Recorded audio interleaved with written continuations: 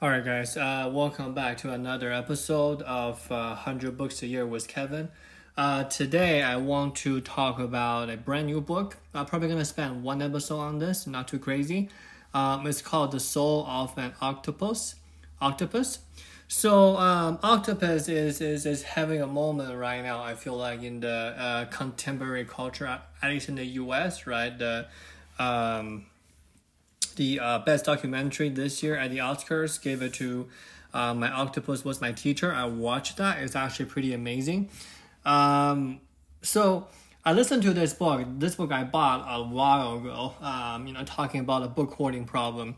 But anyway, it's actually really good. It's called The Soul of an Octopus by Sy Montgomery. So Sy Montgomery, who is a very, very good nature writer, or I think in a sense, science writer, she really detailed her encounters with octopuses, and then mostly at the Seattle and Boston aquariums. And then in the book, I think she documented, 4 or 5 different octopi, or octopuses, right? You're not supposed to say octopi. That's the plural. So I listened to the book, and then she actually narrates it herself. It's actually really good, and I recommended listen to it as an audiobook form because the author actually reads it herself. So I am not a marine biologist, right? I'm not a biologist at all, but I just want to kind of group together a few of the amazing qualities of octopus on this podcast, and hopefully, if you find it interesting enough, do some research on it, right? Watch the Netflix documentary and listen to this book. So first of all, octopuses are insanely smart, right? Hundreds of thousands of years ago, they used to have a shell, and then they evolved with, and then they just dropped the shell. So they're essentially like a conscious, malleable blob of soft tissue that needs protection, right? So they need to be really, really smart. And then biologists do believe that like changing colors, malleable, have like suction cup, those are all evolved after they drop the shell. So first of all, right, octopuses have 3 hearts, which is really interesting, and they can actually use tools. Like we said, they actually need intelligence to survive. I think we all saw the video, right, where you put a octopus in a mason jar, and then they can actually get out of it, right?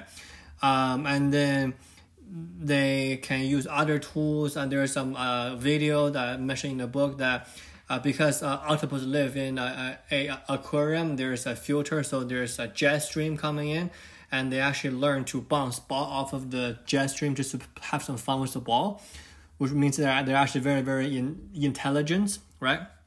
And not only that, octopus can actually have emotional intelligence as well. They're able to memorize faces for months. Octopus only live for maybe 2 to 3 years, so it's probably decades in humans' time. And they are able to recognize faces. They're able to be playful or shoot water at you, or be mad and shoot water at you as well. They build trust with their caretaker, and then they really have similar neurotransmitters as we do. So they really have oxytocin, they have emotions as well. Quick example, right? They run an experiment. So they recruit a bunch of volunteers. I think 20 of them, 10 of them, when they come, they feed them a fish or a crab. Crab is like octopus' favorite meal. And then the other 10 come in, and then they just poke the octopus with a stick. So they've done it for like a week or 10 days. And after that, every single time that the volunteer that feeds the octopus comes along, they actually recognize them, and then they come right up to the surface, and then they want to play with the volunteer a little bit. And then for the people that actually poke them, they actually have some aversive behavior from the octopus. They will shoot their water, or they will go hide. They will not be welcoming at all. So they do have emotional intelligence. And this is probably the most important, or the most wow factor for me is that with octopus, they actually have different arms, right? And each different arm, they have its own quote-unquote brain. I'm not saying that there's actually a brain organ in there, but each of the tentacles, they actually have their own personality, right? Some of the arms are adventurous, some of them are shy, and they can put one arm on a person A tasting them, and they can put one arm on a person B tasting them, and they can still drag a fish back at when people are not looking, when they are getting occupied with the octopus, right? And then they can register each person differently with tasting their arm, and then actually remember the taste of a person, and they can actually multitask with different limbs. Number 5, I think the most important thing that we should realize is octopus actually watch TVs. So there are some marine biologists or some gung-ho octopus lover that have them at their home as pets. It's actually really delicate. I think they need salt water. They need a very specific balance of the salt water, and then they need to be cold, like 40 degrees Fahrenheit roughly. So when they put it in the tank, and then they actually have a TV in front of them, and then they actually observe that octopus actually like to watch TV as well. They prefer more of a fast-moving, cartoony kind of a films, which is pretty interesting. I think we mentioned that their sucker, right? Their sucker on their tentacles can actually taste. We talk about that. And then there are escape masters. Towards the end of the book, they're talking about moving a octopus into a new tank. Everything was done properly, right? The tank was sealed with like 20-pound weights on both ends. There were no like large openings or any openings that they know of on the night of the move.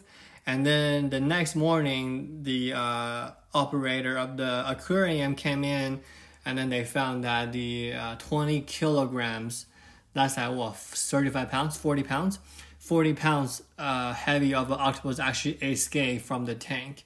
And they're like, what? How did that happen, right? Like the weight is still on the lid. How did they escape?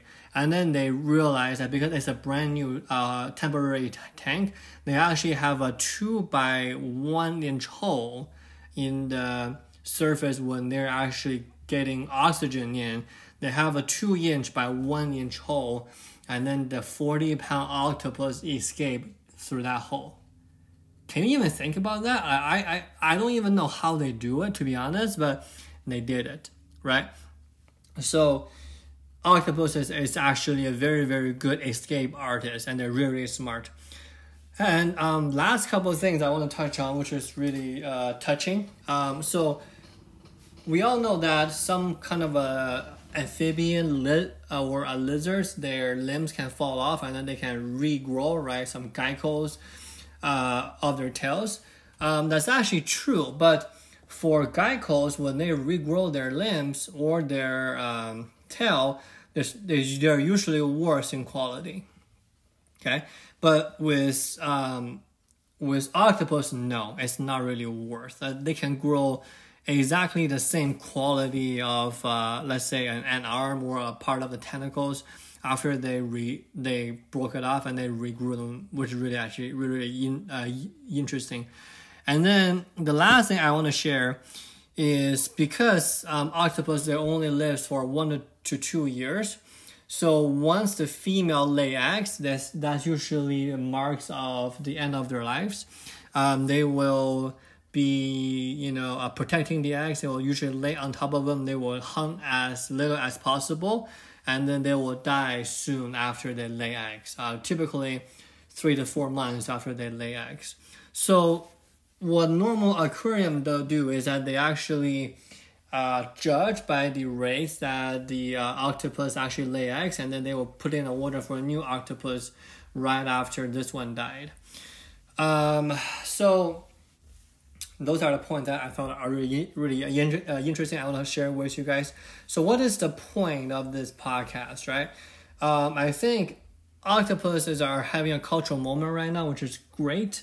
I personally learned so much about octopuses when I'm reading the book, right? They're like this mysterious creature, and then we know they have emotion, we know they have trust, we know they love attention, we know they sometimes make demands for feeding, we know they remember their people's faces.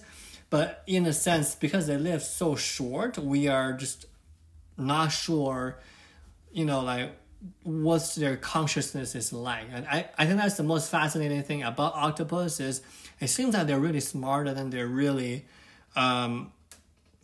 have a very, very deep or very continuous sense of consciousness, but we just don't know how they think, right? Which is really interesting. Like, how do they actually think, and how do they actually communicate, all that fun stuff. So this field of research is actually ongoing for the time being, and then it really gives us a deeper understanding by reading this book of what it means to think, to feel, and to know. And as more and more we understand about these marine animals or regular chimpanzees or other research on other animals, I think we tend to know that, okay, we're not the only species that can think or feel or know. And this is a very, very good example of how an octopus can actually be an interesting subject for study. All right, guys. Thank you so much for listening. Share it with your friends. Get a book. I'm trying to see how amazing octopuses are, and then maybe watch the Netflix documentary on octopuses as well. All right. Thank you so much. Have a good day.